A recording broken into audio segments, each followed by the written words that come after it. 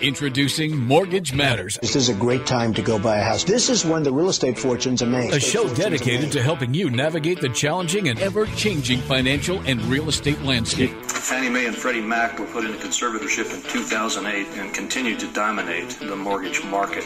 Now, your hosts, Dan Podesto and Jason Brody of Central Coast Lending. The fact that you're being called upon to help clean up Wall Street's mess is an outrage. Broadcasting live from the KVEC studios in San Luis Obispo. What economy are you talking about? It's time for Mortgage Matters.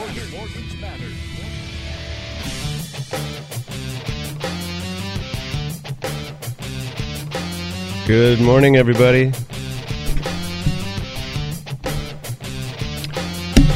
It is the last day of March and another live Mortgage Matters show. That's right. It's time to talk about your mortgage, your money, and your dreams. And maybe a little bit of baseball. Yeah. Mike Points is joining me today in the KVEC studio here as we get adjusted and acclimated to the mics here. It's a different mic for a motor show. Yeah. It's got gears on it and tires, and ours just has a bunch of paperwork. And a KVEC flag that's right in just your right line in of the sight. way of Staring. the I can't things see you, wanna Dan. see. Are you looking at me, Dan? Yeah. All right, here we go. Another exciting show. We took last week off to Boy, did we. celebrate my birthday. I turned Happy birthday. the big 4-0 on Tuesday. Don't look a day over 39, by the way. Thank you. Facial hair is his facial hair is all white. I'm only now. 4 days over 39 now. Okay. Thank you. So yeah, that was fun. Took a few friends, including my co-host here, It was a blast. down to Mexico. We went to Puerto Vallarta for a long, fun-filled weekend, and of course, we're going to talk a little bit about the real estate that we saw down there. It's a must. So that's always interesting. Fits with the theme of the show. But baseball's back, so that's pretty awesome. Hallelujah. And your Giants starting out 2-0 against those. Yeah, they those, squeezed out favorite 2 Dodgers, wins. huh? Yep. Yeah, a couple 1-0 victories. Kershaw loss is always a win. Cool. I feel like I ran home last night. I had a busy day yesterday because we had to catch up from the week. We weren't here on Monday, and I have a couple family friends that are coming into town today. Plus, I have a couple borrowers that are like, "Okay, we got our taxes done. Mm-hmm. Let's go buy that house." I get home at 6:30 yesterday. No, 7, and my dogs have been alone all day. They want to see me, and some attention. My wife is like, "Hey, honey, how's your day?" I just walked right to the back because I have a detached garage, as you know, where I keep all of my sports TVs. And I fired all those up, and she was like, "Are you even going to come say hi to me?" And I was just like, "I am. I just have to turn the TVs on first and hear some baseball in the background." I've been working since 7. It's 7, a long day. The little things that appease you as a sports fan. Yeah, I got really excited on Thursday. Was it Thursday? Thursday was opening day. Thursday was opening day. Yeah. Got really excited. And, yeah. And the A's are in Oakland, right? A's are in Oakland. Angels. Playing those Angels. Yep. 1-1 right now. It's a good time of year. Yeah, it's a lot of fun. Everyone's got hope for their team. Lots of hope. That will get extinguished here for a lot of us. Right. As the months go As your on. pitching staff gets Tommy John surgery and all that stuff. We've already racked up 2 of those. Right. We got more of those than wins right now. Who's this guy pitching? Says he's from St. Louis. Yeah. Anyways. So, yeah. We welcome baseball. It's good to be back. Feels like spring, too, That's going on. It's nice outside. And with baseball comes softball, right? And the Central Coast Lending men's softball team had a pretty... it was a comeback for the ages, I think, is the best way to describe it. It was a solid win. It was good. It was a solid win. Not that any of you care, but... No, if you've changed the channel, come back. Come back. We're going to talk about mortgages, we promise. So, but really, I did want to share with our listeners, because I think it's good to have perspective, whether it's just other regions of California or other countries in the world, of what real estate looks like. Yeah. And so I spent a little time perusing the flyers in a window of a Coldwell Banker down in Puerto Vallarta this past weekend, and saw quite a wide range of prices down there for housing. And I guess first, for those of you who haven't ever been there, it might be helpful to kind of describe. I think the backdrop's important. It's a very, very tourist popular area. I mean, the tourist attraction is high. Yeah, tourism's probably it's got to be the driving force in that local economy. Beautiful. There's also some beautiful business, coastline. though. Yeah, I know Constellation Brands has a big factory there, and so they make Corona, and I mean they own tons of beverages. They own a few of the wineries here, in fact. It's inside the state of Jalisco, so popular agave products. Right, lots galore. of tequila manufacturing. Yep. A lot. It's like kind of like the wine and beer industry here, Correct. where there's a lot of craft and boutique soap, tequila, agave soap, right, and yeah, agave it's everything. Pretty crazy. So there is other things going on. It's got a diverse economy, but I'm sure that it's dominated by the tourism industry, as the Central Coast is quite Correct. a bit too. The topography, it's kind of like this. It's hilly, descending down to the water, beautiful bay, a lot of view properties. Yep, a lot of view properties. I mean, it's amazingly picturesque looking out over that big bay. A lot of beautiful weather, obviously, clear skies. I mean, that's what we enjoyed. That's what it is. About 11 months out of the year, I think. So the value is high in the sense of, the perception of where you're living, where you're spending quality your time, of life, where you're vacationing. Yeah. And maybe where people would pay for your vacation rental too, So we were actually down in that southern end of Puerto Vallarta, where it actually gets a little hillier the further south you go, and a little more jungly as well. And so what you'll see in that more southern end is more of the estate properties, or even some condo complexes that are kind of stacked on the hill.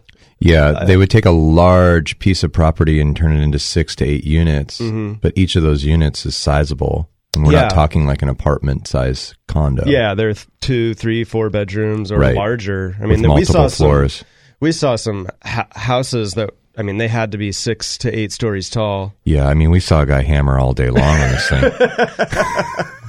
The guy was hammering from 8 to 8. Literally at the same spot. Poor guy. Anyway. So what I saw was for some of the and so then as you go more north, it gets a little flatter, and that's where more of the industry is, I guess, in the city, and there's more of a neighborhood type of town. There's the old town that's in the south, and then the newer part of town in the north, and so those maybe aren't quite as big on the view, from the properties, but definitely more centrally located to the amenities, the food, the shopping, that kind of stuff. And so what I saw was those properties that were larger with the amazing views on the hillside. They ranged anywhere from $1 million to the most expensive one I saw in the window was like $3.25 million. These are all US dollars. Sure. And so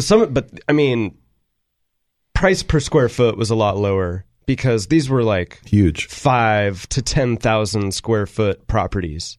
Right. So they were quite large. And the views, I'm trying to think, I mean, there's views like that here, but there was like every house there had an unobstructed, amazing view of the architectural, intelligence and ability to build on the topography they have there is remarkable. And because of the topography, you have this stacked housing, stacked and stepped back.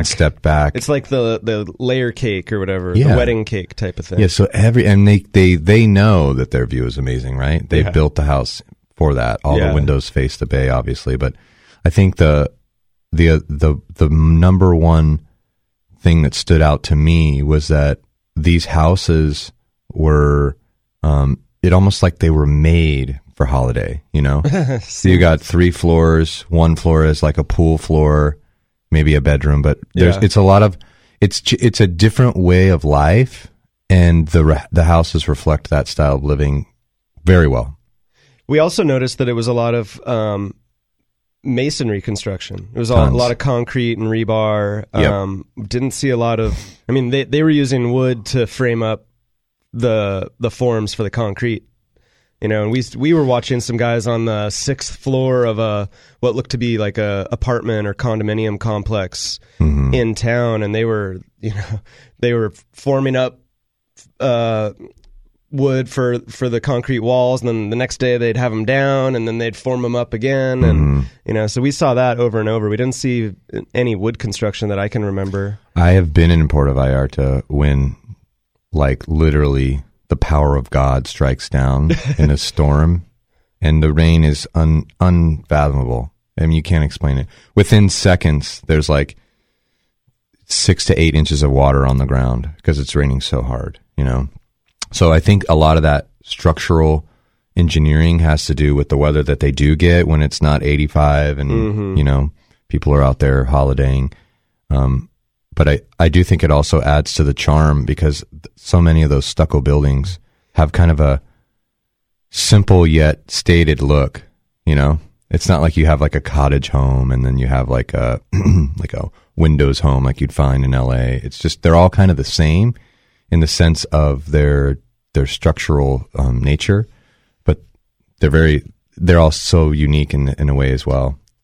And without getting out my level and square and things to really check out the construction, it kind of, to me, looked like things weren't totally perfectly squared as they were doing things. It's kind of like when you go to, you know, you want to buy some nice plates or, you know, something, and you're looking for those imperfections. It's like, oh yeah, this is handmade. You can tell because it's not perfect. Right. That's kind of how I felt the approach to the home building was a little bit. Yeah, the houses in America are not handmade. Right. They seem like they're just plopped on they pull them right off a assembly line factory. They're all the same. Right. This every house seemed to be a little more unique in its construction. So then on the other end of the spectrum of price, I saw some places that were more modest in size. One that really stood out to me was it was a single family home in town, in that old town of Puerto Vallarta, a little over 1,700 square feet, and it was listed for $200,000 US. So again, price per square foot is quite a bit lower than what we experience here. Sure. That would put it just over $100 a square foot. What was the inventory population like? Do you remember? I don't see a lot. I did not see a lot of for sale signs. I didn't notice signs. I don't know if that's how it's done there. Yeah. In the window of that real estate office, there was a lot of properties for a town. I mean, what would you estimate the population of? Oh gosh, I have no idea. It was so crowded when we were there. It's hard to say. I mean, it doesn't seem like it's a big town, but you know, when I think about the whole of Puerto Vallarta, the north and the south, I mean, it does go pretty far. I mean, it's tough I don't to know. say. It's really hard to say about inventory. Yeah. But it seems like, you know, it's definitely catering towards that American tourist. Well, there's all types of tourists there. I mean, yeah, the north true. That is a very popular destination, and where it falls in North America is, you know, pretty nice. I mean, the climate was great, just great.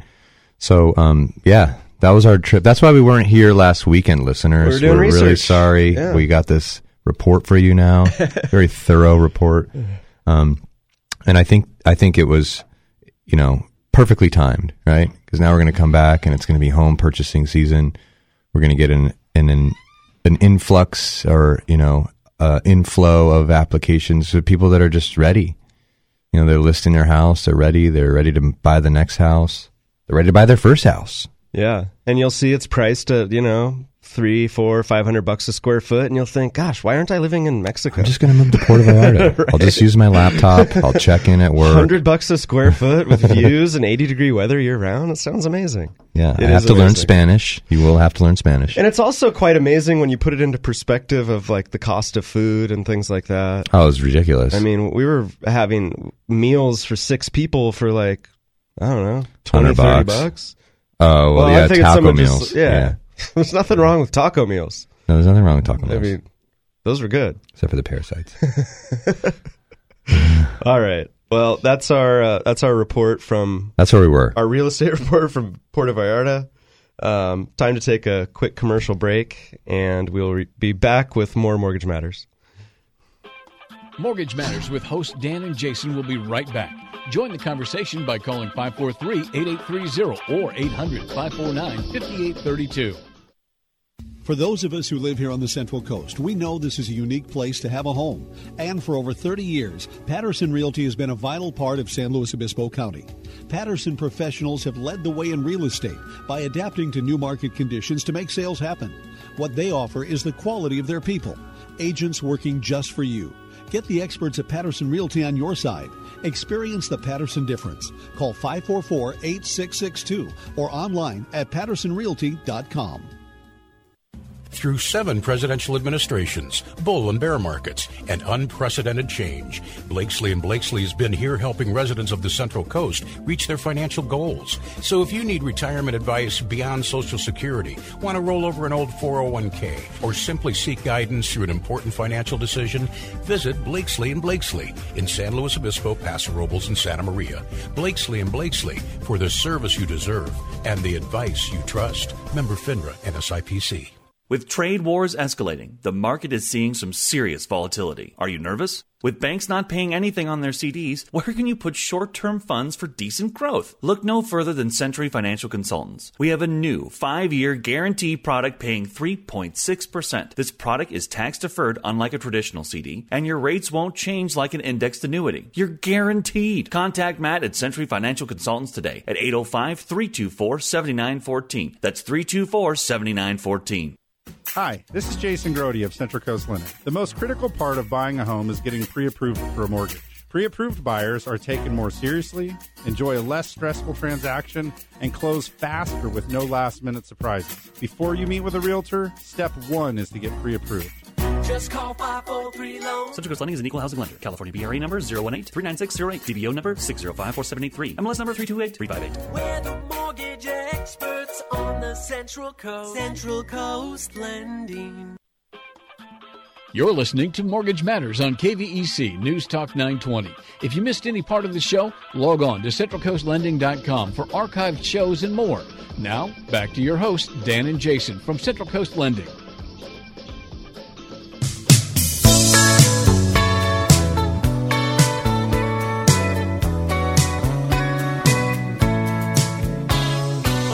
I just got tired of that same old job, tired of fighting that freeway mob. I bet you never thought I'd really go. I'd never get as far as Mexico.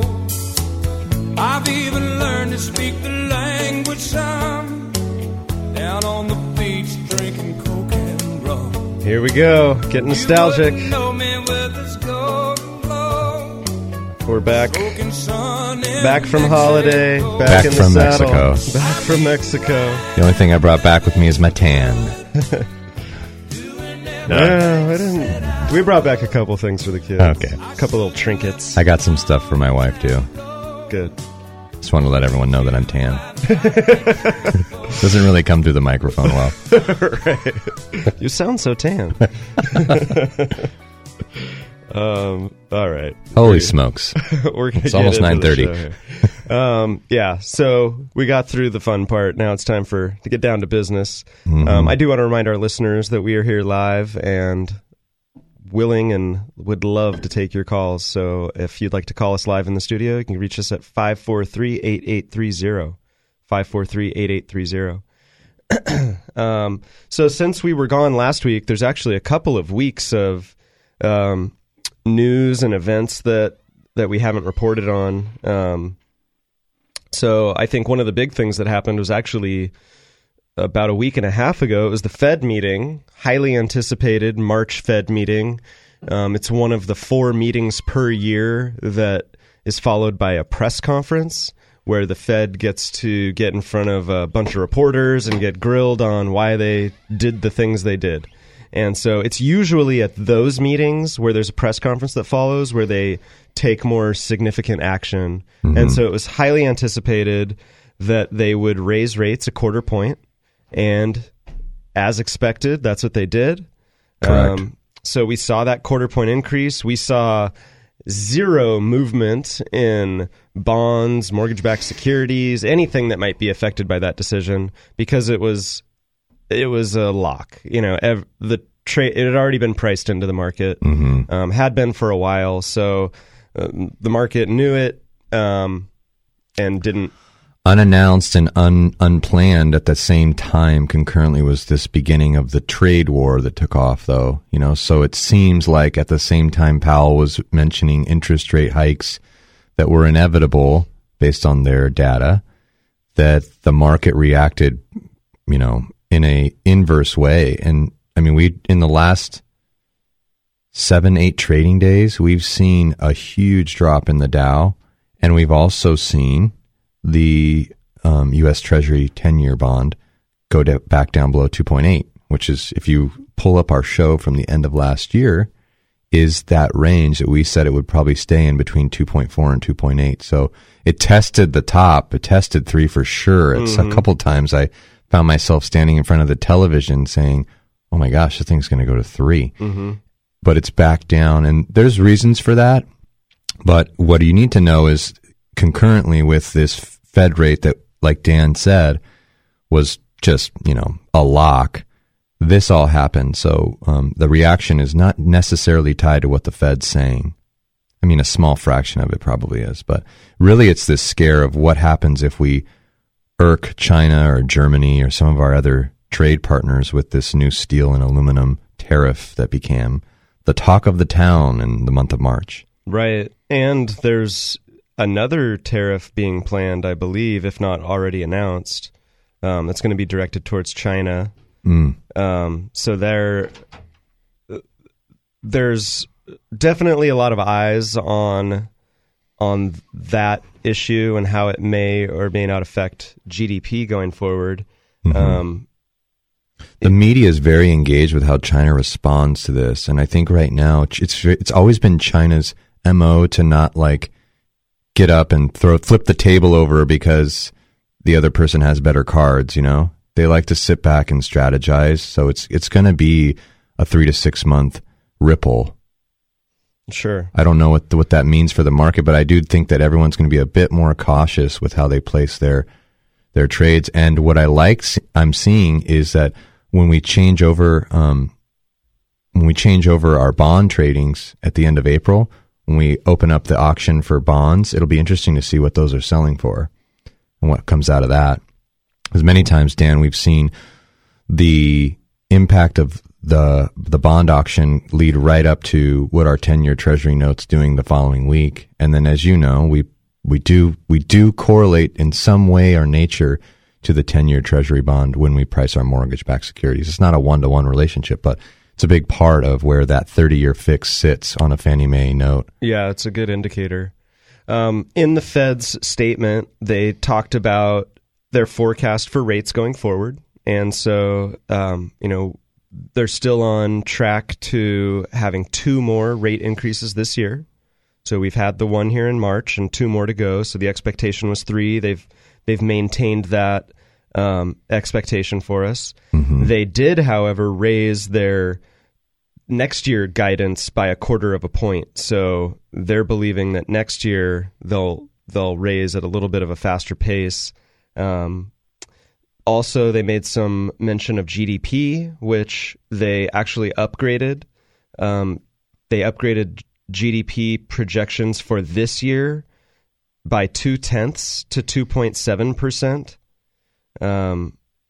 So that's good if that's, if based on what they're seeing as far as economic activity, that they're seeing a little bit of growth. Obviously we want to get to that 3% and above target. That's ideal for us. But again, this is where any potential trade war may impact that, and that if we do see effects on GDP, they may back off on some of those projected rate hikes, most likely for next year. I think this year we're set up pretty well to do the 2 more rate hikes. I believe that's going to happen. That's what we did last year. I believe we did 3. Yeah, we did 3. So they talked about 4 at the beginning of the year. They thought they would just happen quarterly. Boom, boom, boom, boom. Yeah. But a significant, like you just said eloquently, significant portion of our GDP formula is import-export exchange. So we'll see how that goes. That's something definitely to keep an eye on. What's hyped up to be isn't always necessarily how the plan unfolds with this administration. Sometimes it's just to make a news cycle happen. Right, yeah, it seems that way. Last comment on the Fed meeting, over and over they use the word moderate as far as growth or jobs or household spending. Moderation was the word du jour. So that just kind of lets you know what they're seeing, what their rationale is as they make decisions going forward. Yep. So that was big news for last week. Let's see here. Flipping pages. We had...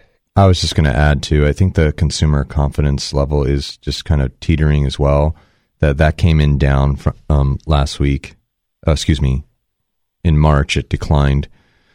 Not a huge decline, but another decline. And I think what's happening now is that there's enough activity. Sometimes people will just, we get in these little quick trends. Think of it like almost like a basketball team.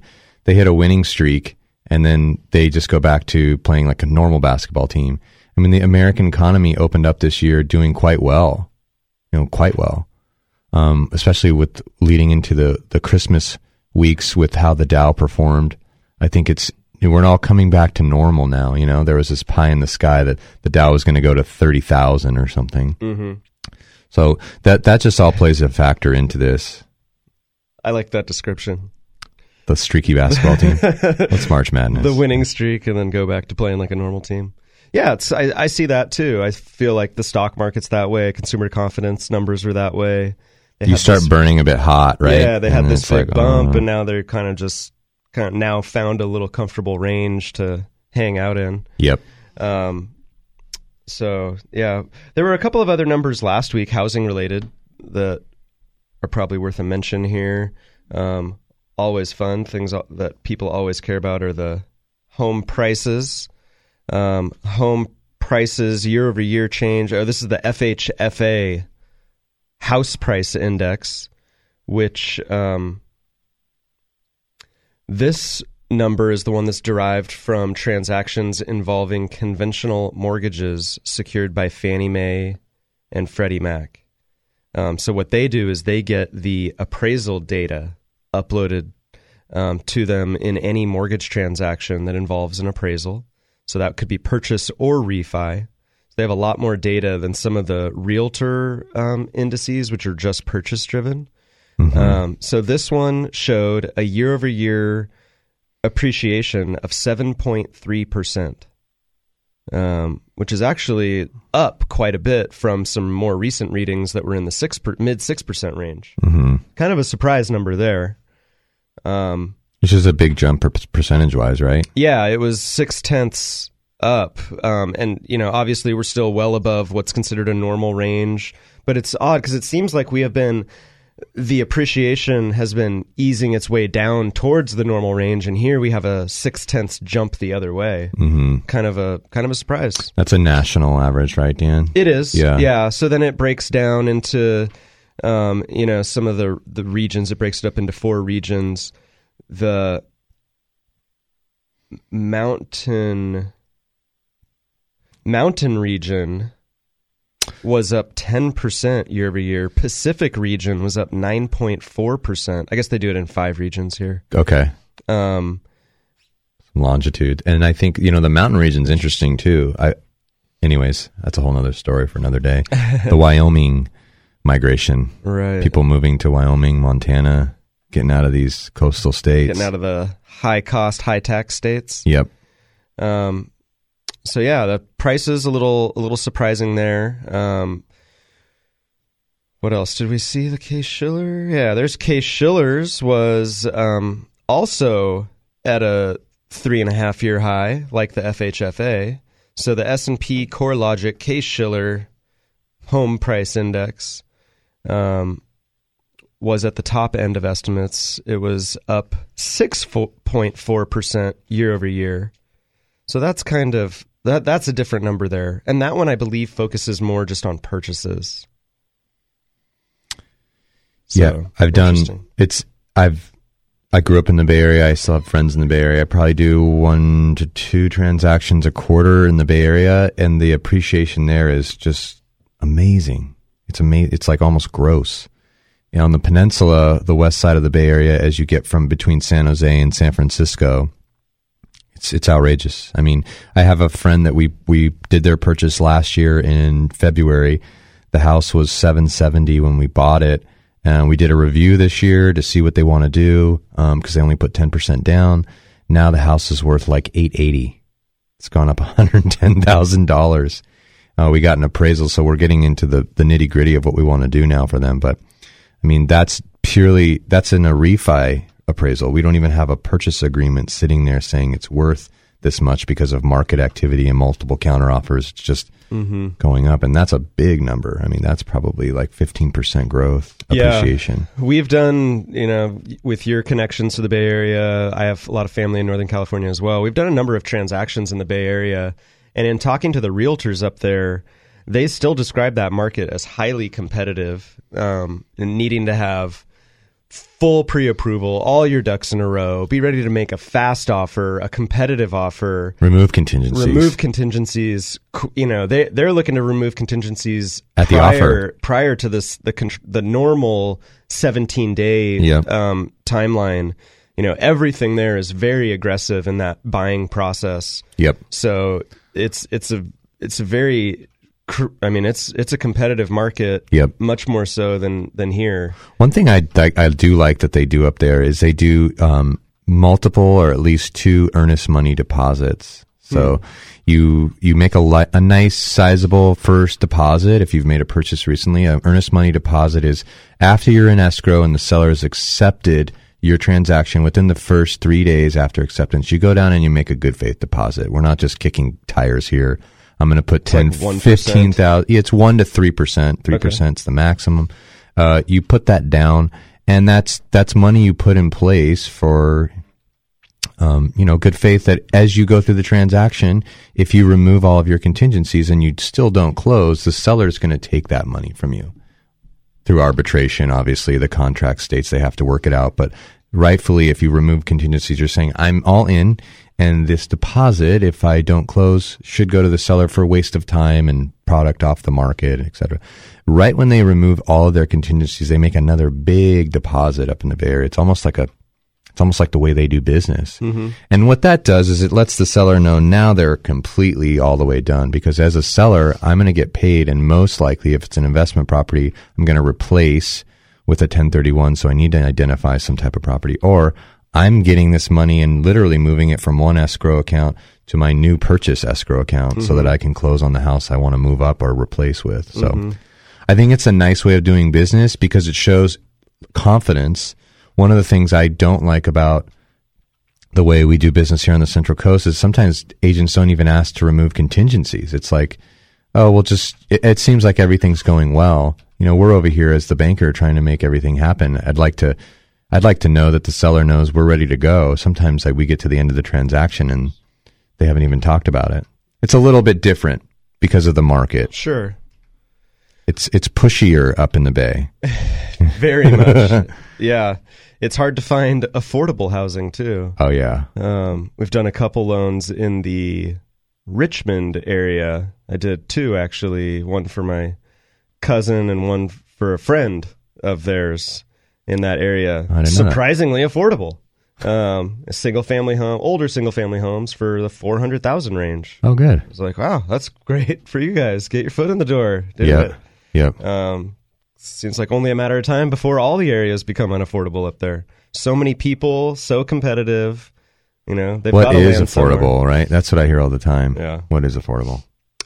So we saw last week there was a existing homes sales number that came out this is for February, and we saw existing home sales nationally rose 3% month over month, 1.1% year over year. when that's going to take into account all types of homes. When you look at just the single family homes, you saw a 1.8% year-over-year increase in that number for existing home sales. Condos were actually down a little bit.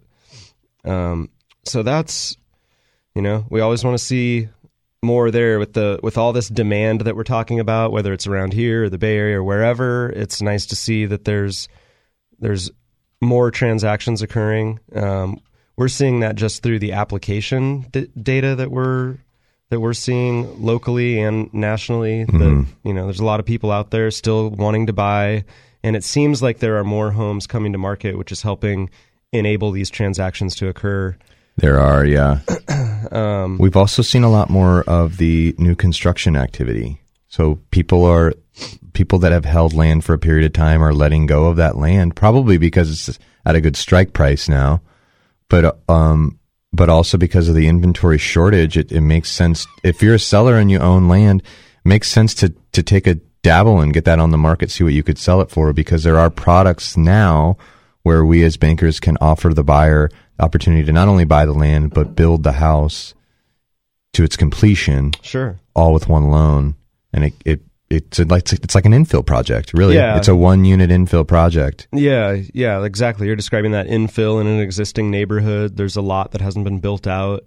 We can absolutely help with, whether you own that lot outright and just want to begin that construction process, or if you want to acquire the lot and build. Right. We have both one-time close construction options and your more traditional construction where it's a 2-time close process. And so some of it depends on the cost to build, on which product you'll get slotted for. But otherwise it's, it depends on down payment, different things. Yeah. Completed one yesterday in Woodland Hills. That's why I brought it up. It's on my mind. An approval for a one-time close FHA loan. Very cool. Let's see. So speaking of new construction, we did have new home sales also come out. That was February number up 0.5% year over year for new home sales. Annualized rate of 618,000 units. So, that's always the number that gets us down a little bit, because we know that just to keep up with growth that we need more, more like 1 million or more units. Some people estimate that we need more like 1.2 million, 1.5 million units. Right. Here we are at 618,000 annualized. So yeah. And it is what it is, I guess. It is, but there's a lot of positive activity happening on the horizon. Rigetti Ranch is now developing the road right there at Tank Farm in Orcutt, just past the Marigold shopping center where Broad meets Tank Farm.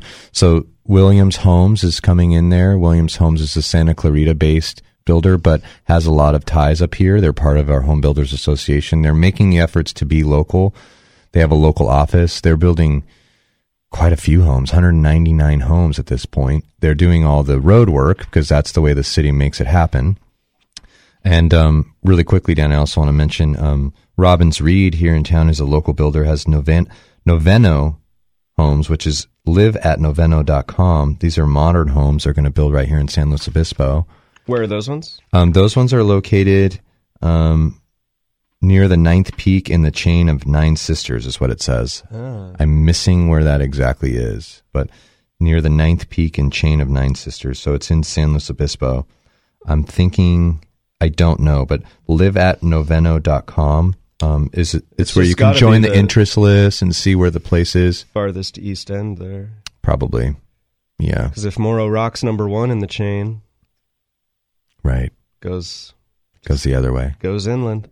Must be in the same. I doubt they're building out at Morro Rock. That can't be number 9. No, but these San Luis homes are starting in the mid 600s. So they're accepting reservations in spring of 2018. That's now. And then San Luis Ranch as well was an interesting population of homes where they're going to hybrid-esque. You're going to have open landscape territories, also work-life housing. San Luis Ranch is the Lidio area. Okay. So between Los Osos Valley Road exit and Madonna on 101, if you're looking what would be almost like northwest. Right now, I think it's like a broccoli farm that's been there for years. But that's going to be a nice living area where workforce housing can move in with. There's going to be an ag learning center so kids can learn about, how to grow vegetables, things of that nature. It's going to be different. And those homes I don't have prices on, but if you wanted to check out that, you could go to sanluisranch.com. So we're just trying to be your helpful neighborhood lender that knows about new properties coming up, how to finance old properties, how to buy land, and we call them existing properties. Existing They're properties. Not old. Existing properties. And then, the idea of purchasing a lot or raw land to build your house on it, make it your own. So we have the gamut of products to talk about with you face to face. It's time for another commercial break. Got to take a little time for the sponsors here. We do have a new sponsor. Century Financial. Century Financial. You might have met him lately. He's been doing some seminars here in the Central Coast, and we've had him on the radio in January. Matt Hollander. That's right. And Jeff Hollander is father and son, and also Ryan Perrin is their local representative who has an office right here on Broad Street in San Luis Obispo. Cool. All right. Well, we're going to take a quick commercial break, and we'll be back with more Mortgage Matters. Mortgage Matters with hosts Dan and Jason will be right back. Join the conversation by calling 543-8830 or 800-549-5832. For those of us who live here on the Central Coast, we know this is a unique place to have a home. And for over 30 years, Patterson Realty has been a vital part of San Luis Obispo County. Patterson professionals have led the way in real estate by adapting to new market conditions to make sales happen. What they offer is the quality of their people, agents working just for you. Get the experts at Patterson Realty on your side. Experience the Patterson difference. Call 544-8662 or online at pattersonrealty.com. Do you have enough money saved for retirement? How much is enough? Let's put things in perspective. It's estimated that you'll need roughly $250,000 in retirement just for medical expenses. So think about that number again. If you need some help, talk to Century Financial Consultants today and create a complimentary financial master plan that will show you exactly how long your money will last and give you peace of mind. Give Century Financial Consultants a call today at 324-7914. That's 324-7914. Through 7 presidential administrations, bull and bear markets, and unprecedented change, Blakesley & Blakesley has been here helping residents of the Central Coast reach their financial goals. So if you need retirement advice beyond Social Security, want to roll over an old 401k, or simply seek guidance through an important financial decision, visit Blakesley & Blakesley in San Luis Obispo, Paso Robles, and Santa Maria. Blakesley & Blakesley for the service you deserve and the advice you trust. Member FINRA and SIPC. Hi, this is Jason Grody of Central Coast Lending. Too often, potential home buyers disqualify themselves believing they need perfect credit. The fact is, we can finance home buyers with low credit scores, collections, bankruptcy, foreclosure, or short sale. Before you meet with a realtor, step 1 is to get pre-approved. Just call 543-LOAN. Central Coast Lending is an equal housing lender. California BRE number 018-39608. DBO number 6054783. MLS number 328358. We're the mortgage experts on the Central Coast. Central Coast Lending. Welcome back. You're listening to Mortgage Matters with hosts Dan and Jason from Central Coast Lending. If you want to join the conversation, call the show at 543-8830 or 800-549-5832. Now, here's Dan and Jason.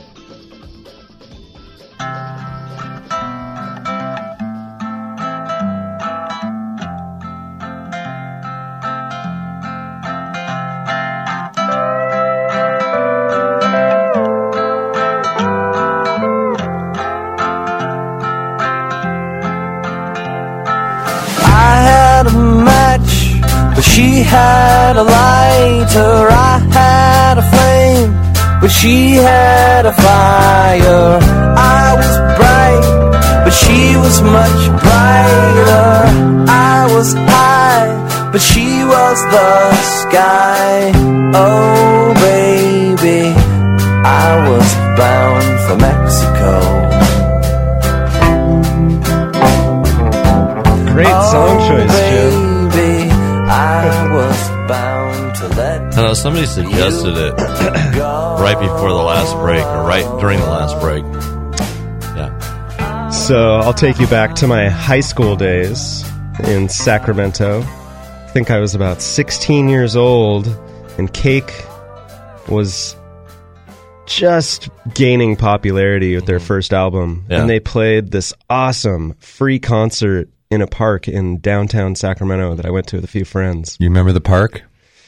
It's was right it McKinley? It's where the right library on, was? It's on Jay's. It was like down there where the farmers market is, where they do the ice skating rink. Okay. At the winter, in the wintertime. Sure. I don't know the name of that park. I don't know. I'm sure my mom will text it to me here in like 2 seconds. Yeah. She's probably listening.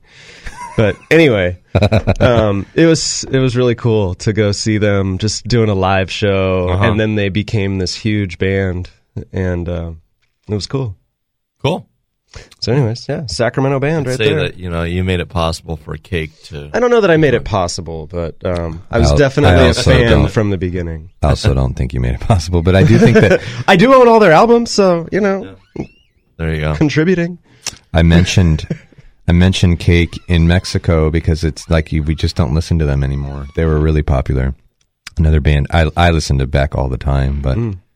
it was a conversation I had with him anymore. It was a conversation I had with your wife. Oh yeah, yeah.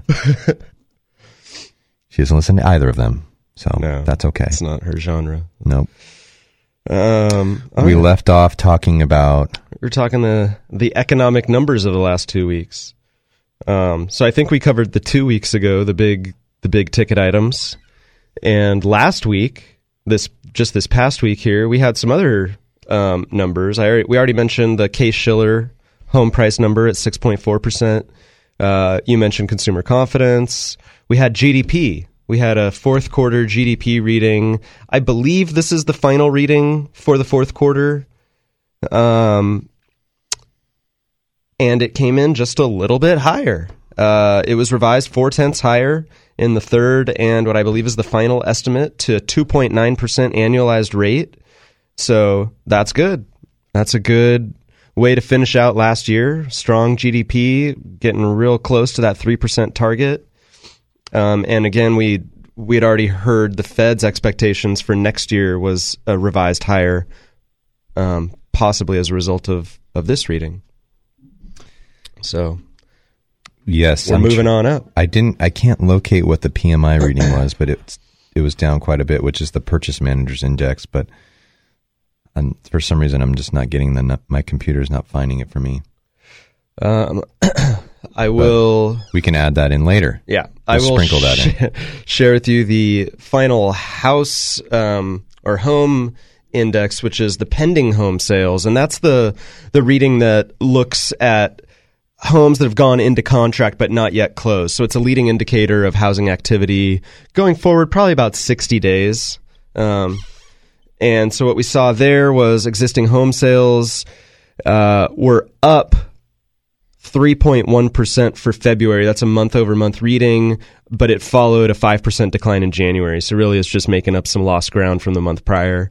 So really we've been kind of struggling, and I think that speaks to the inventory issue that we've harped on for years now on end.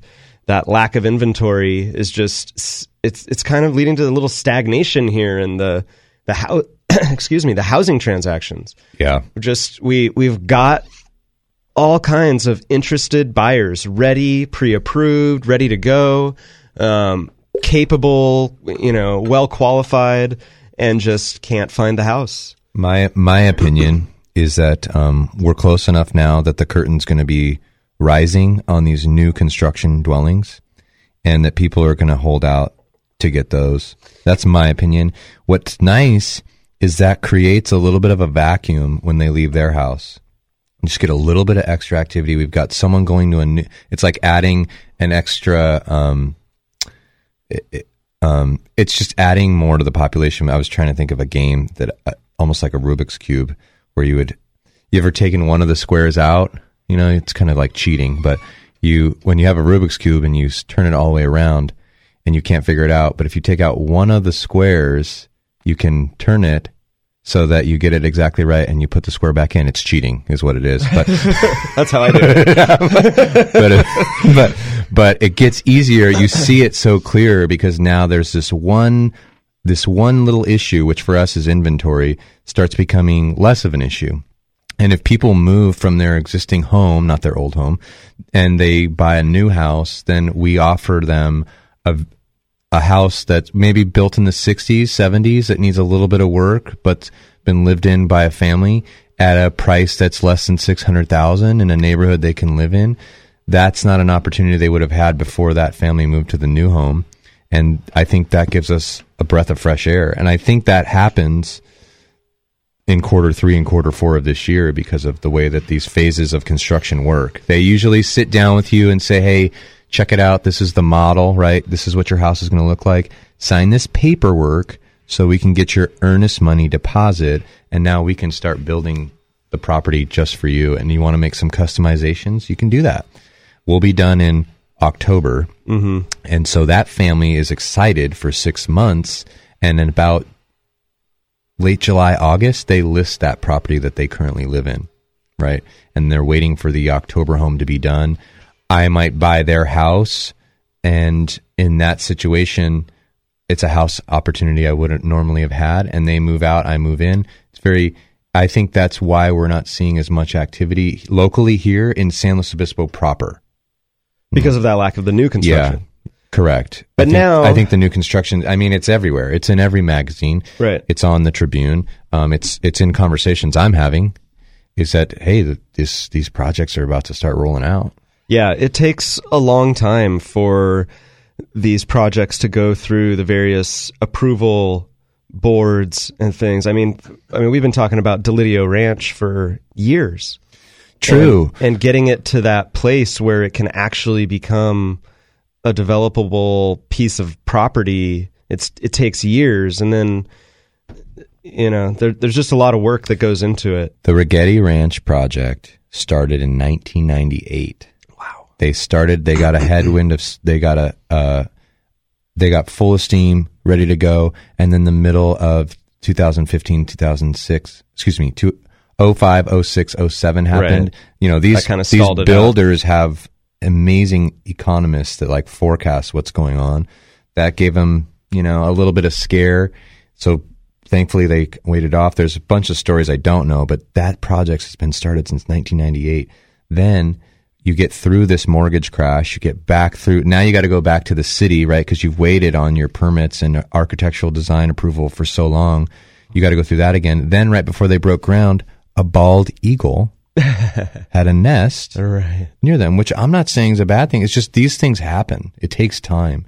The inventory is not here, not because builders don't want to make money, because it takes time. Yeah. And I think that is going to open up an opportunity for our buyers. But the market healed, in that 2010, 11, 12 time frame. So these projects that were ideas have worked their way through this approval process, and we're getting close now with a lot of them where they're just starting to do site work. They're starting to, put shovels in dirt and make the, structures are starting to form. So it takes time. And I agree that getting that new construction piece heated up a little bit more will really help the inventory. I think so. I mean, it can't hurt it. I think so. We need it bad. So we're approaching the top of the hour break here, so we're going to have to take about 5 minutes to freshen up the coffee, and we will be back. We're going to transition the conversation here a little bit, talk a little bit about the industry and what's going on with mortgage rates, with competition in the banking world. It's going to be an interesting conversation. Stick around. We'll be back with more Mortgage Matters. You're tuned in to Mortgage Matters, which airs every Saturday from 9 a.m. to 11 a.m. Your hosts, Dan and Jason from Central Coast Lending, want you to join the conversation by calling 800-549-5832. Now, back to the show.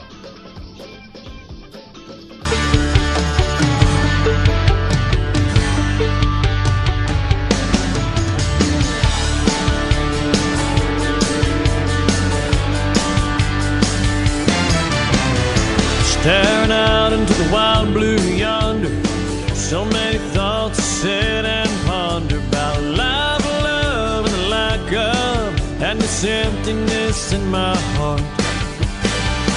Too old to be wild and free still, too young to be over the hill should. Trying to grow up, but who knows where to start. So I just sit right here and have another beer in Mexico. All right, here we are. It's the second hour of Mortgage Matters. Mike Points and Dan Podesto here, your Central Coast Lending representatives for today's show. We're excited to talk about anything and everything to do with real estate and finance. It's what we do. It's what we do 8 to 5. It's what we do 5 to 8. You name it. You We're name thinking it. about We're it. doing it. Probably going to talk about it when I get off the air today. Guaranteed. It's in the blood. But it's true. We love helping people. Love helping people plan for this big event in their lives, buying homes, finding.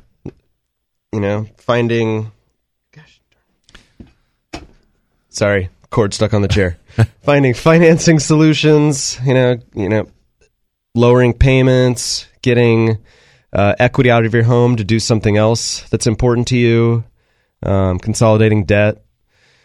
Anything to do with your home, we love helping people. I think at Central Coast Lending we take an added approach to the process too. I like explaining the process, right? So if you're a first-time home buyer, you literally are like, what's next? What's next? Yeah. What's next?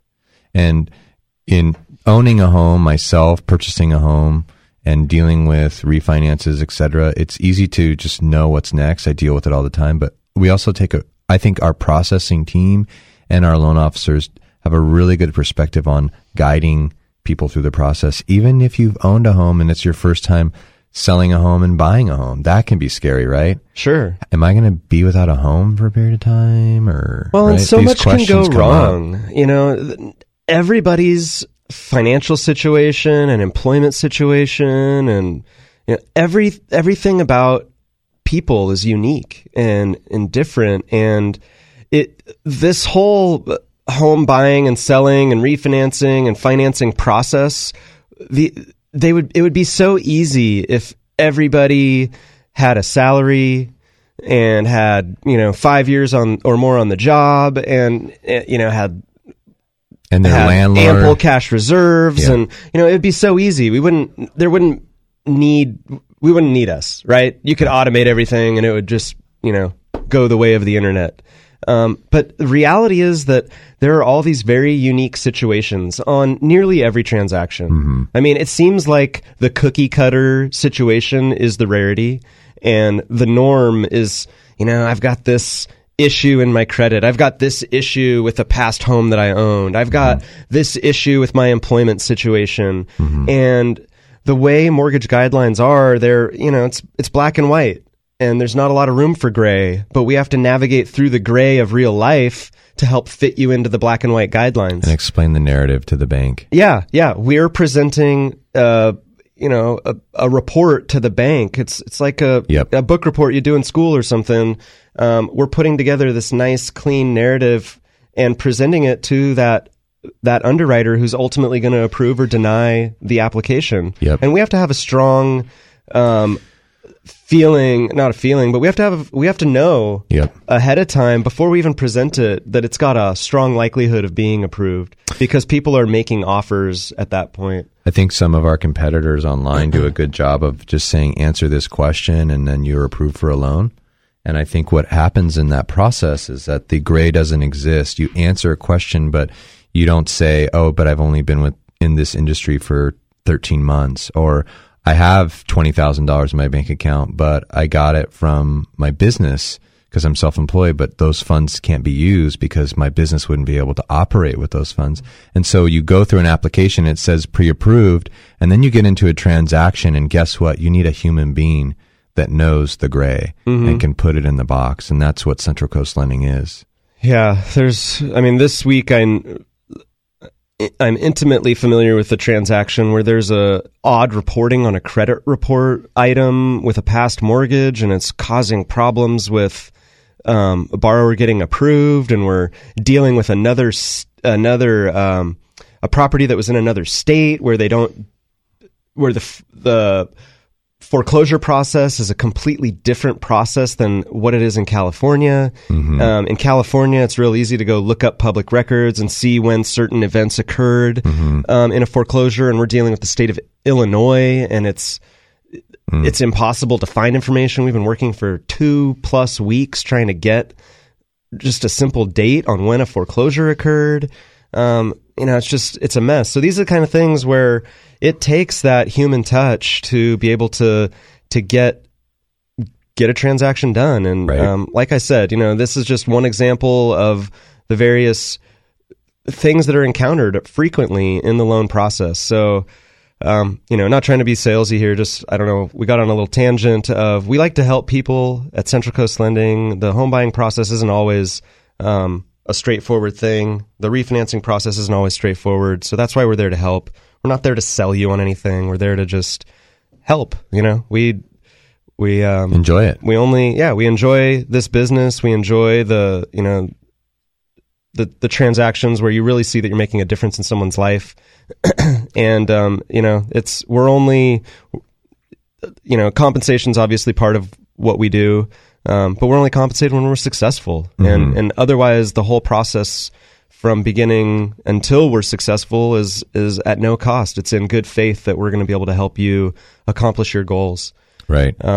Another thing that we do is we focus on the market. I mean, the reason we have this radio show is to help, but we're also microeconomists, macroeconomists. We like learning about this market, right, Dan? I mean, it helps us advise clients on, how to act, when to act.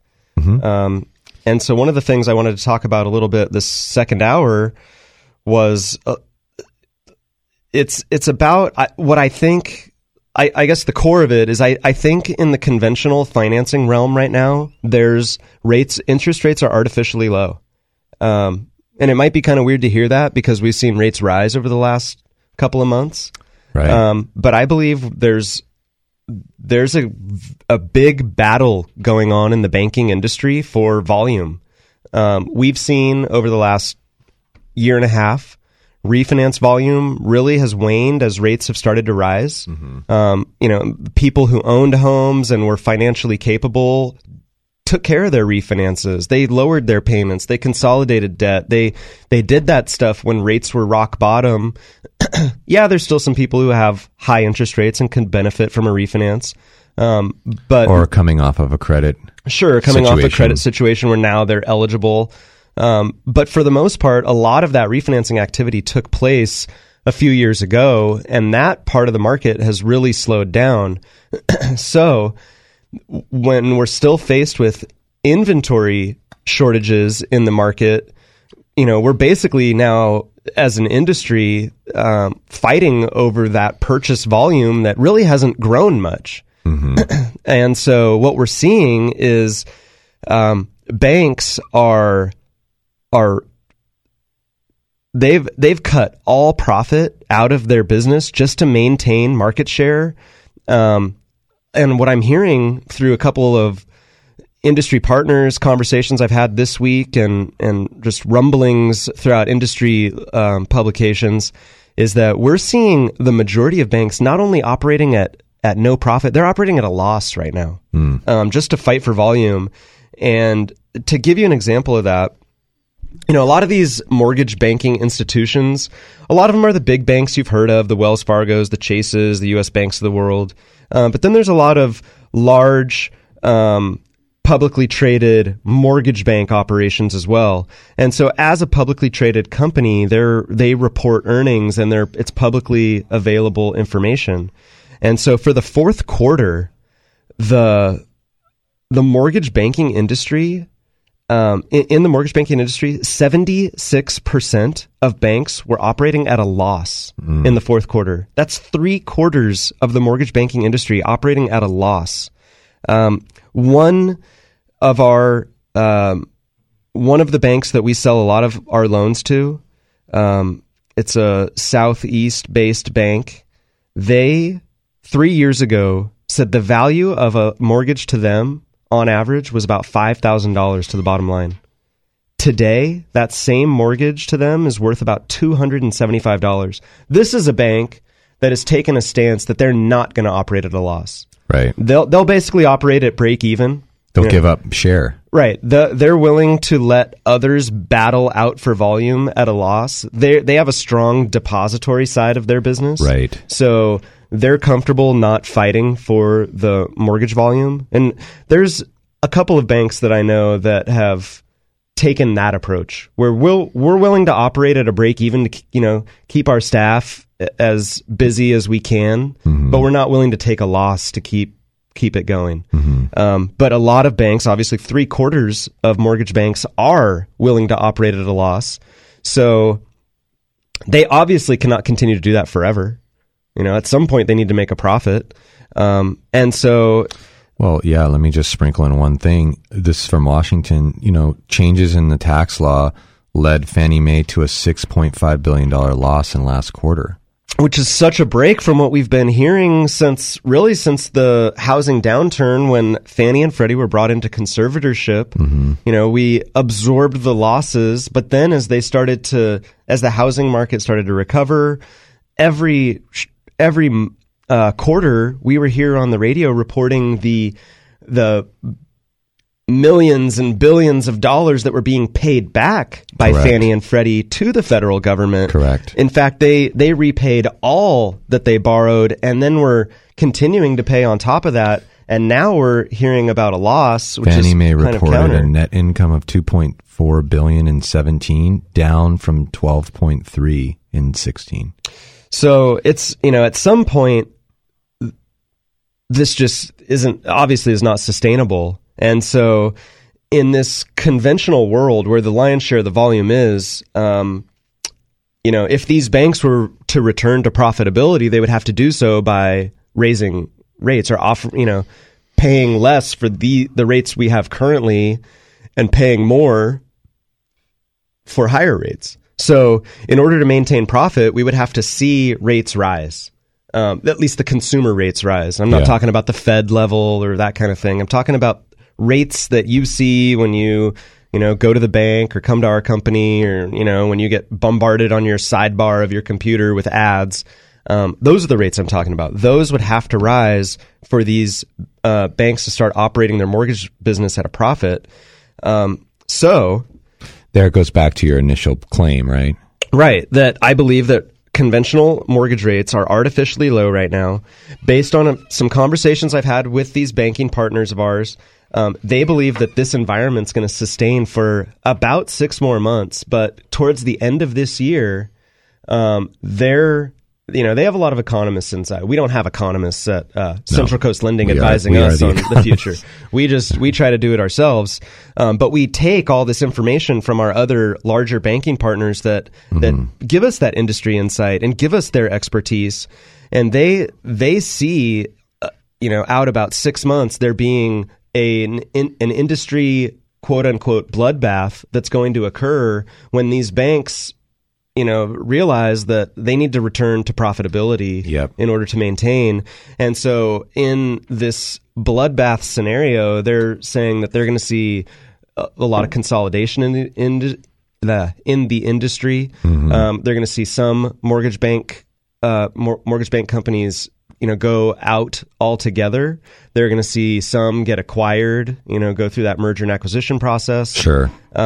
Which is all in the water, in the air right now. Possibly see some loan officer compensation changes to help restore profitability. So it'll be interesting to see how this unfolds. This may be more relevant for those of us in the industry than you out there on the street because I think it's a direct impact to consumers, though, right? They're the last to learn. They're the last to know. Yeah. They're like, whoa. Yeah, so I think 0.75 point increase is huge. How this impacts the consumer is that even in a stable economy, you might see rates rise quickly in a short period of time because banks all of a sudden turn and say, we can't do this anymore. Yep. We need to bring profitability back into the equation here. And right now, when one bank cuts their profits and, becomes the market leader, another bank says, well, we're not getting the volume. We need to go to their level as well. Well, when one starts to the other return to profitability, go the other way, they're all going to start to ease their way back to profitability. Yep. So, even in a stable market, a stable economy, you could see an overnight change or a rapid change over a couple week period of time of rates going up 1/4 of a point, 1/2 a point in that conventional market. I don't believe that we're seeing the same the same margin compression in the government mortgage side. I think FHA, VA, USDA loans, there's always been more profit in those loans. Sure. But we've seen the spread between the FHA rate and the conventional rate really tighten up here. 100%. And so what it shows me is that really that margin compression, the willingness to take losses is on that conventional side where the majority of the market is. And so that's the area that I'm most focused on going forward. Well, that's the majority. That's the bell-shaped curve portion of the market, right? I would say 70 to 80% of the market's conventional financing because of the ramifications that come with government loans. The mortgage insurance fees, the life of loan mortgage insurance. Mm-hmm. Sometimes FHA is the way to go, right? We know that. But now when I set up an FHA transaction right next to a conventional one, let's say it's 10% down or 5% down, the FHA loan is only 1/4 point less in rate, and I really can't give my borrower any type of lender credit at that point. Where before, I could have a 4 1/4 interest rate that was conventional. I could offer the borrower a 3.875 FHA rate, and I could probably pay for, if not all, most of their closing costs as a lender because I was getting so much extra commission, if you will, or cash from the bank to close a deal at that price. And so we were able to help people a bit more. Just psychologically too, it's nice to see a rate that's just below 4 when you're looking at another rate that's at 4 1/4. Now they're like you said, Dan, so tight. And what I do think is coming up next is now it's going to be, well, how much is that going to correct where the conventional loan goes 1/4 point higher, but the FHA stays the same. So we push people back into FHA again. I think as a growing period, it's not that FHA cures all problems, but it is just more, shall I say, affordable. It is more lenient for the borrower. It's a little bit more palatable when you get your first house too. It should be a good, if your house is a $500,000 purchase, it should be a good $85 to $120 less a month, in comparison. And that's just getting into monthly payment options, but it's going to be interesting over the next 6 months as we stay in this economy, and see where these government rates start moving in relationship to conventional rates. I think that usually we'll see more like a 1/2 a point to a 3/4 point difference between an FHA 30-year loan and a conventional 30-year loan. Right. And today we're seeing about a 1/4 point difference. Only. And so because on that conventional side, there's such the fight for volume right now, that's where I worry that overnight we could see that relationship between the FHA and conventional loans widen out to its norms. Right. And without anything significant happening in the market. So I think it's an excellent way to frame this argument. It really has been, since I've been in the industry for 4 years, a much bigger gap than it is right now. And that feeds to what you're saying. So it'll be interesting to watch this. So, although rates are rising right now, I think again, the point here is even still, I think there's an opportunity right now for conventional financing that, it's artificially low. The margins there is no profit margin for the end buyer of these mortgages. They're buying stuff at a loss to try to maintain market share, to try to establish dominance, hoping that the other bank breaks first and that they back off, and then they can maybe have an acquisition opportunity. So, and it begs the question too. I mean, here we are, 2018, right? The capital cushion from our government was supposed to be gone for Fannie Mae and Freddie Mac. It's still around. I mean, it's not even at the top of Trump's list. of things to check off. But it sounded like that Fannie Freddie conservatorship issue was going to be a prominent issue here this year. Possibly figuring out a new form, taking it away from the conservatorship. Right, but these banks are obviously discussing all this information, right? It's not like we know this and no one else does. It's going to be interesting how the government steps in and says, all right, we need to keep these rates a bit lower. Like, how do we help you with this process? I think the conservatorship needs to be released? Probably, yeah. But I think it's going to be interesting to see how the government plays into what could happen if the market takes a large adjustment. Let's take a quick break, and we'll transition this conversation here a little bit, maybe go more that direction, and let our sponsors have a moment. That's right. Let's do that. All right. We're going to take a quick break. We'll be back with more Mortgage Matters. To ask a question or make a comment, call 543-8830 or 800-549-5832. Mortgage Matters on KVEC News Talk 920 will be back after these messages from our sponsors.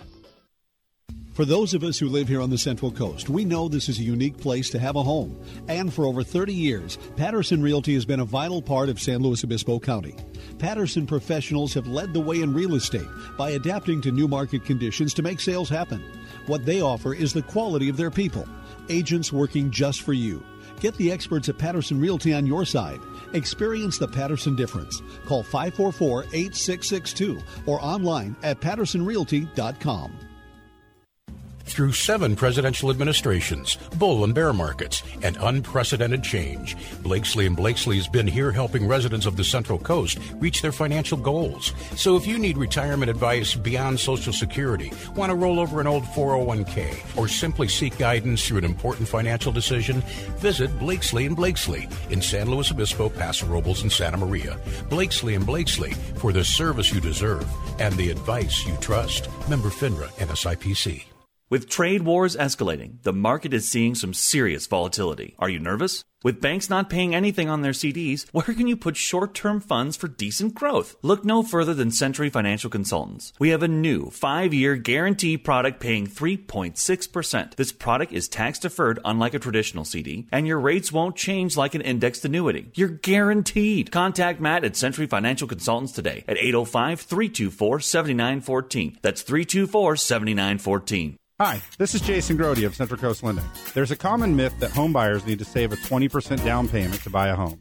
The fact is, we offer numerous zero down and low down payment loan programs. Before you meet with a realtor, step 1 is to get pre-approved. Just call 543-LOAN. Central Coast Lending is an equal housing lender. California BRE number 018-39608. California DBO number 605-4783. NMLS number 328358. We're the mortgage experts on the Central Coast. Central Coast Lending. You're listening to Mortgage Matters on KVEC News Talk 920. If you missed any part of the show, log on to CentralCoastLending.com for archived shows and more.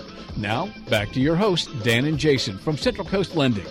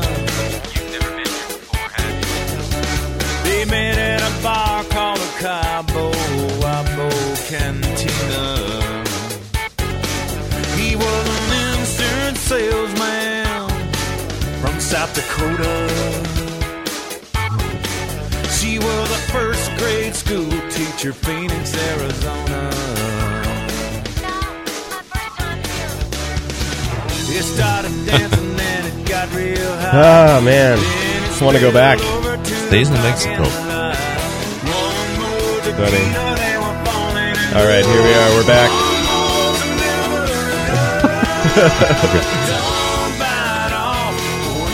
We're really back. Yeah, we're back now. Maybe in body, but not in mind. Yeah.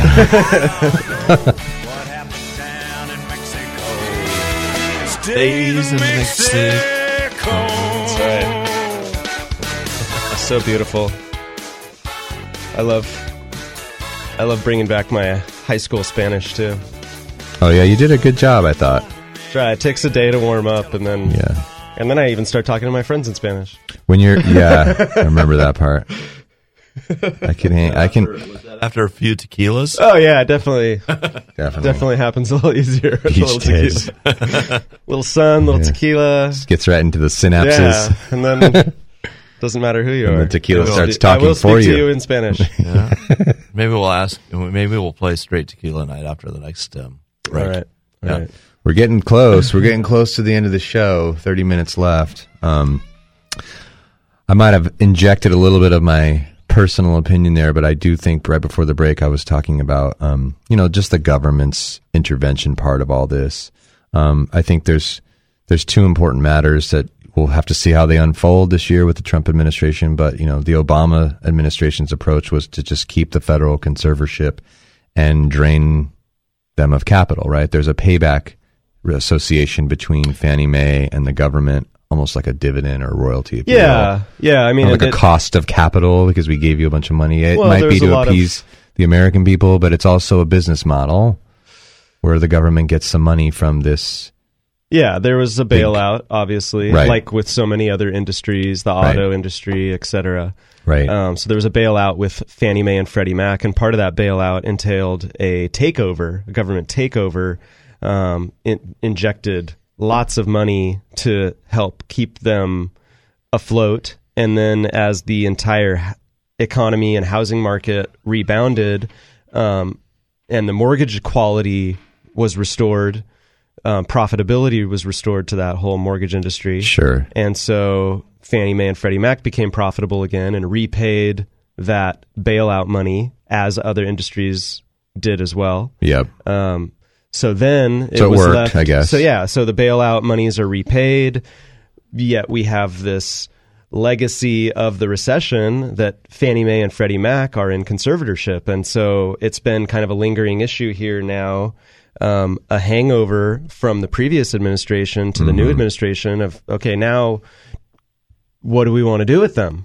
Privatization? Do we want to restore them to their private yet kind of government-backed situation that they were before? Do we want to, make them a public utility type of situation? What do we want to do? Mm-hmm. And so that's now becoming a more prominent issue. I know there's other priorities with the administration today, but I believe that this is a year that issue was supposed to be tackled. So we're anxiously awaiting how Fannie and Freddie are going to be dealt with and what that could mean for our industry and for interest rates, going one direction versus another when thinking of, a couple options like back to privatization versus a utility type of situation, right? That could impact interest rates, right? And how interest rates are derived. So that's kind of where we were going a little bit with that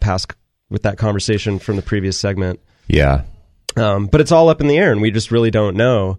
We all have our opinions or our desires. I feel like as long as we stay with today's standards of guidelines, where we have a strong desire to prove a borrower's ability to repay, and sure, if a bank is going to offer a mortgage product that is deemed risky, that they have to maintain a financial stake, I like that a lot because it kind of limits the number of loans they can make that are risky, and it keeps them with that skin in the game. So if we maintain this environment, which also is up in the air as we talk about unwinding, correct, Dodd-Frank deregulating, unwinding parts of Dodd-Frank or all of Dodd-Frank, who knows, that could change. But as long as we're in this more I think there's some good things that came out of the financial regulation, because it did get a little too loose there. And I think today's mortgage market is very stable. I think the quality of loans, I've said this since the rules were changed, that the quality of loans today are really great. These are strong loans. You know, you have fixed rates, borrowers documenting ability to repay with very clear guidelines. Have to have reserves if they have rental properties or additional properties. Exactly. It's frustrating for people. We still get people coming into our office, calling in, talking about, you know, what's out there for the self-employed person. Well, there's the same mortgage products are out there for the self-employed person as for the employee person, but you just have to report your income. Your relationship with the IRS. You have to be real about it. Well, it's not so much. I understand that. It's not so much that it's not that they're not real. I think in many other areas of their discussion, and I know you're not calling them unreal, Dan, I'm just adding to this conversation that we have every week, their accountants may show them ways to properly offset income, okay? We have to take whatever they file to our underwriter as income. Right. You know? Sure, if you've been in business for 5 years, there's a very good chance we could use 1 year of tax returns, but most of the time we set up your tax returns averaging the last 2 years. Okay? We're at a very peculiar time of year right now. You could file 2017 and show that you had a great year, and we'd still have to use 16's net income to weigh that. And it just gets frustrating to people that just aren't around this a lot. You know, the guy that has a W-2 just comes in and says, here's my pay stub, and then we take gross wages. Right. We don't remove health insurance or taxes or anything. Stated income came about for the self-employed person that, you know, showed $20,000 of profit on their Schedule C, but really they made a nice, handsome living, you know, probably made the equivalent of a $80,000 to $100,000 a year salary. Right. But on paper, they showed $20,000. Right. And so they paid a lot less in taxes and, you know, felt good about that. Yeah, but that got abused. And that got abused, and it became hard for us in the mortgage world to go, you know, what's real here? You know, is the stated income real? Because the stated income then became this area where you could just say anything. Sure. Oh, well, you know, what's normal for my industry is, you know, $80,000 a year. So that's what I'm going to report as my stated income. Well, maybe this particular guy in this industry isn't good at what he does. Or he's brand new. Yeah, or he's brand new and doesn't have that clientele built up. And they're still in that ramp up phase of their business. And so the industry norm isn't applicable to this person. But, you know, how do we know that in the underwriting world? So so anyways, it did get abused, and it became this playground to do anything and everything to get someone approved, and it just got totally abused. So now the world is that we operate off what you report to the IRS. And, you know, to give further this example, we're working with a gentleman who does computer work with people, and, you know, we're from year to year, he, you know, if he's not trying to do a mortgage or qualify for, you know, lines of credit or whatever, you know, he's reporting as little income as possible. Sure. You know, it shows like $20,000, $30,000 in profit on his Schedule C, but in reality, he has gross receipts in excess of, you know, $150,000, close to $200,000, and then just writes that stuff off. I mean, this is the real world. I'm not trying to get anyone in trouble, but the real it's not weird. It's It's not normal. even It's what showing all happens. those receipts. It's a lack of sit down and education. I mean, you don't know when you're going to be ready to buy something. I understand that paying taxes frustrates you. Right. I understand that. Everyone wants to pay less in taxes. But I also think that if you want a chip in a chair at the game, you have to abide by these rules if you want access to funding. And that's not just real estate funding. That's funding all the way up through, you know, new equipment funding. You want to buy a building one day for your business funding. You've got to show tax returns that show that you can cover the debt service with your income. Now, you know, this is if you want to play in the Fannie Mae, Freddie Mac, FHA world of lending, where you get the best interest rates. You get the 4.25%, 4.5% interest rates on a 30-year fixed loan. There are products today for people who are like, you know, I only show this amount of profit on my Schedule C or my, corporate tax return. But if you look at my bank statements, you'll see the cash flow. You'll see how much revenue I have coming in and, where these expenditures are going out. But you could see the level of activity of my business is far greater than what the bottom line profit shows that I do for tax purposes. And we establish income in that realm as well. So there are those programs, but you're not going to be getting the 4 and 4.5, low 4% interest rates. You're going to be looking at an adjustable rate loan that's in the 5.5, 6.5, 7.5% interest rate range. But it's doable for you. Yep. So if that's the route, if you want to stay in that self-employment realm where you're minimizing your tax liability, then you just have to know what the trade-off is when you need to go to buy a home or refinance a home. You're going to be in a different loan program altogether. You're going to be in one of those programs that's been deemed a riskier loan, where the bank has to maintain a stake in the loan for the life of the loan. Yep. And in order to do so, they need to charge a higher rate of interest. And there's different loan to value options, so different down payment options. And so you're not going to get the 3.5% down or the 5% down. And it's a different world of financing, but it's there. Yep. And it's available. We offer that if you want it. Yeah. We've done several of them recently, and it makes sense for people who need that type of financing. So it's just, you got to understand the trade-offs. And so this is something that we will help people with, is help them understand the trade-offs, and then it's up to that person to make the decision on working with their CPA and how to put their tax return together. Sure. But, all we can do is share the rules. So, back to the point is that I feel like today's environment is a good, profitable, safe environment for Fannie Mae and Freddie Mac to operate. Freddie Mac reported in the end of last year that 98% of their 30-year fixed mortgages are performing. Oh, yeah. 98. Yeah. You know and what there's that always does? some level of delinquency.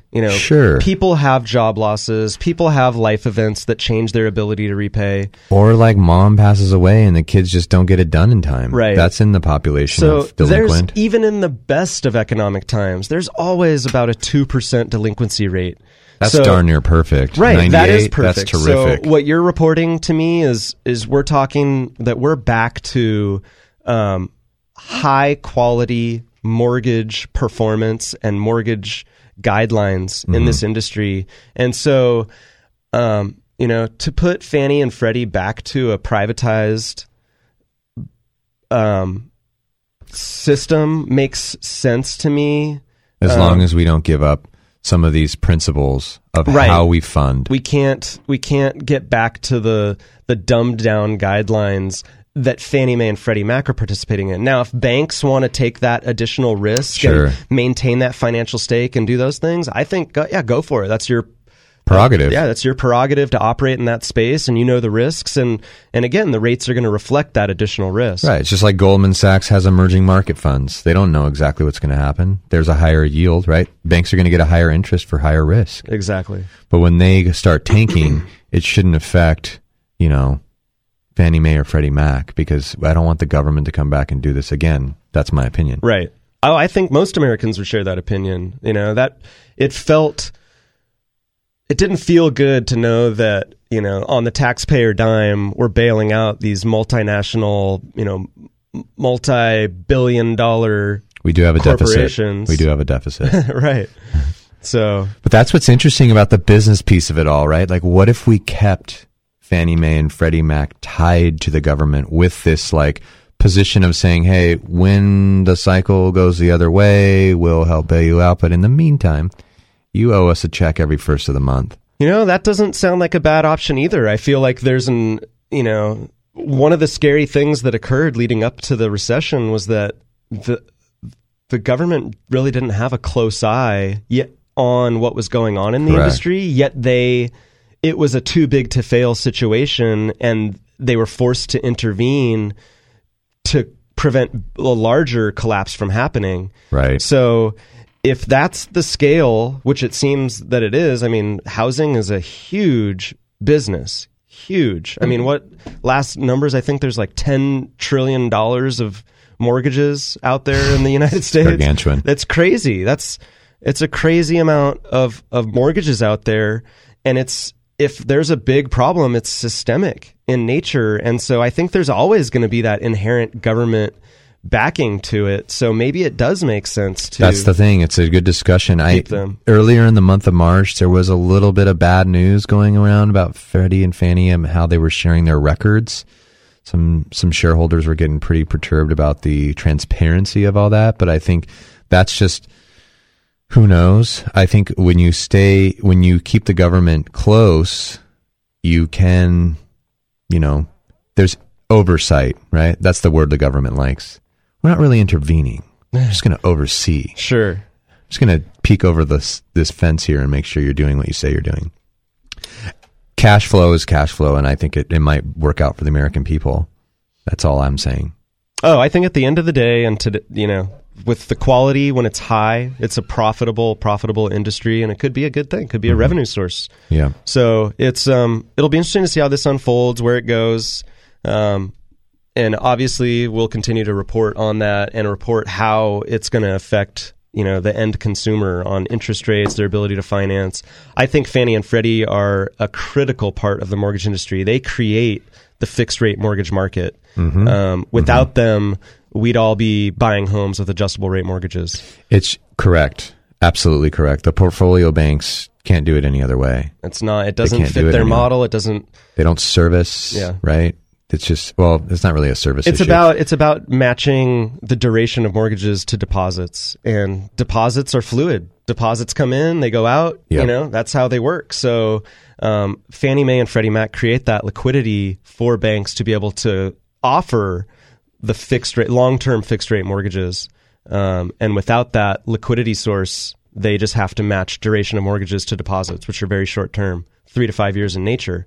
So it's fascinating. That's it's going to be something that we're obviously going to keep a close eye on and watch that unfold. Hopefully this year. Yeah, it's a lot of activity around that this year, just because of the timeline we have. We should probably take one last commercial break before we end the show. So please stick around. We'll be right back with more Mortgage Matters. Mortgage Matters with hosts Dan and Jason will be right back. Join the conversation by calling 543-8830 or 800-549-5832. Through 7 presidential administrations, bull and bear markets, and unprecedented change, Blakesley & Blakesley has been here helping residents of the Central Coast reach their financial goals. So if you need retirement advice beyond Social Security, want to roll over an old 401k, or simply seek guidance through an important financial decision, visit Blakesley & Blakesley in San Luis Obispo, Paso Robles, and Santa Maria. Blakesley & Blakesley, for the service you deserve and the advice you trust. Member FINRA and SIPC. Do you have enough money saved for retirement? How much is enough? Let's put things in perspective. It's estimated that you'll need roughly $250,000 in retirement just for medical expenses. So think about that number again. If you need some help, talk to Century Financial Consultants today and create a complimentary financial master plan that will show you exactly how long your money will last and give you peace of mind. Give Century Financial Consultants a call today at 324-7914. That's 324-7914. For those of us who live here on the Central Coast, we know this is a unique place to have a home. And for over 30 years, Patterson Realty has been a vital part of San Luis Obispo County. Patterson professionals have led the way in real estate by adapting to new market conditions to make sales happen. What they offer is the quality of their people, agents working just for you. Get the experts at Patterson Realty on your side. Experience the Patterson difference. Call 544-8662 or online at pattersonrealty.com. Hi, this is Jason Grody of Central Coast Lending. There's nothing like the euphoric feeling you get when you find the perfect home. The last thing you want is the embarrassment of discovering you don't qualify. It can actually cost you your deposit. Before you meet with a realtor, step 1 is to get pre-approved. Just call 543-LOAN. Central Coast Lending is an equal housing lender. California BRA number 018-39608. DBO number 6054783. MLS number 328-358. We're the mortgage experts on the Central Coast. Central Coast Lending. Welcome back. You're listening to Mortgage Matters with hosts Dan and Jason from Central Coast Lending. If you want to join the conversation, call the show at 543-8830 or 800-549-5832. Now, here's Dan and Jason.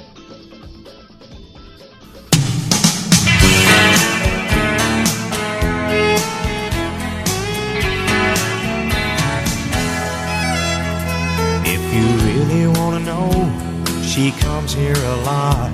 She just loves to hear the music and dance.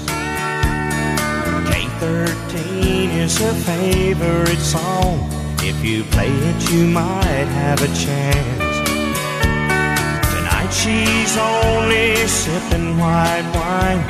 She's friendly and fun-loving most of the time. But don't ask her on a straight tequila night. She'll start thinking about him, and she's ready to fight. They'll sneak up on you, right? Oh, yeah. Next thing you know, you're talking to the worm. That's right. And your Spanish always sounds better when you're on tequila. It does. I mean, at you least get a lot to you. more confident. At least to you. Yeah. All right, here we are.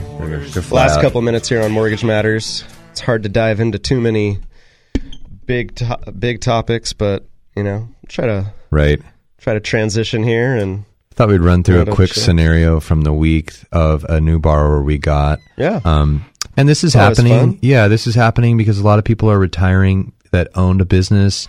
And when you own a business, there's many different ways to get out of the business. You can sell your position. Many times you're lucky enough to get a big firm that buys it all one check, right? But I think there's strategy to everything, right, Dan? So many times I see people selling their business and taking payments over a period of time. Like they'll say, hey, look, I'll kind of bank this finance for you. Purchase it from me. I'm going to sell it to you for $800K. Give me $250,000 today. And then over the next 4 years, pay me these sums of money, maybe quarterly because I don't need it monthly. And our borrower that we are representing owned a dairy farm and owned it over in the Central Valley, owned it for years. And I got a whole list of cool information about owning a dairy farm, which I won't add to the show, but I never knew about this stuff. Every business has their own little nuances, This gentleman sold his farm and he did just that. He's financing, if you will, the full purchase of the farm, the cows, the livestock, the housing on it, the real estate. So he's taking leases back on the real estate until the property can be bought in full through financing. So he's renting the property because he owned that personally, but the business itself, he's getting large sums of money over the course of the next 4 years. So one of our competitors here in town originally got the loan. He banks with the company. He banks with this bank, and he went in and met their personal bankers. Sure, we'll give you a loan. Eventually, what happened is they couldn't really make sense of that income. What we're allowed to do when there's a stream of payments over more than 36 months via a contract is we can work that income and divide it annually into your loan application. I have to show that at the close of escrow, this money's guaranteed to come to you over the next 36 months. I believe that's a period that the banks just feel is like the most riskiest time. I don't know where the 36 months came from. Dan, if you have any input there, please interject. I don't know where that number came from either, but that's the general guideline in any income source in the conventional and government mortgage world is a 2-year history and a 3-year likelihood of continuance. Right. So, that applies to alimony or child support income, note income, business sale income, installment, purchase agreement, sale income. The only thing I can think is that it gives that that applicant a period of time for which to plan replacement of that income. Okay. How will they be able to replace that income? The assumption is that they need it. They need some kind of income to continue maintaining their lifestyle. Right. And that 3 years is enough of a buffer for them to be able to replace that income. Right. Figure out the plan that they're comfortable with that number. Yeah. That's all I can think. Well, yeah, and so there's a box that we have to put that income in, right? Like we talked about at the beginning of the show, we need to explain the narrative. So this other bank in town just didn't know how to deal with that. They thought it was not income. They figured it was just assets coming in over the period of time. Well, without that income, this gentleman has a small Social Security. He has the rents, which we obviously get to use because those are on the tax return from the property. And then he had a house that he owns free and clear but has property tax on and insurance. And he doesn't have a lot of income. So what happened, they told him, look, your debt to income ratio is not good enough for you to buy this second home. He wants to buy a second home here on the coast so that his kids can come over and visit. He's probably going to rent it out for the next 2 years. So what we did is we sat down with him, give him full counsel, and I procured this contract and I read it through and through because I was worried about the dates. I need to show 36 months of continuance. We're at like 40 months of continuance after we close. So really, I don't need Social Security anymore. I don't need the rents. The income on this is so extreme that, his debt to income ratio is now like a 12.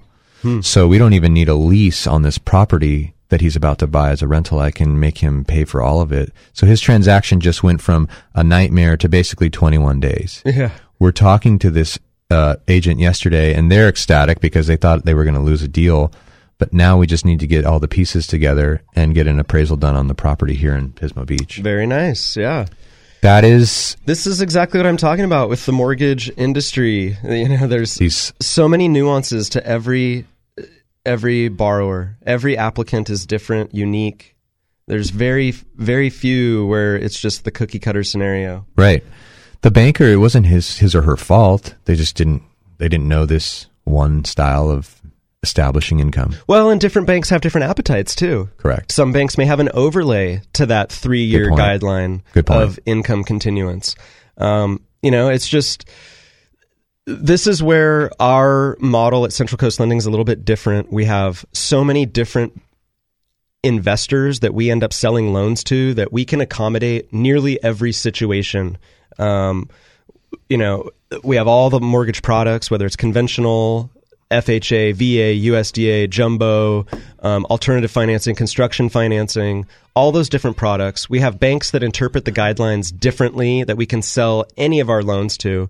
So it just helps us accommodate any and all situations that arise. And if we can't do it, then there's a high likelihood it just can't be done. Yeah. So that's what we want to do. Our goal at Central Coast Lending is to help everyone that's interested in residential real estate. Yeah, come make a relationship with us as your banker, and we can do everything. Yeah. So, if you'd like to get that process started, give us a call at our office, 805-543-LOAN. That's 543-5626. It rings all of our offices. We've got 4 offices in the county. We've got an office in Ventura. We've got an office in Merced.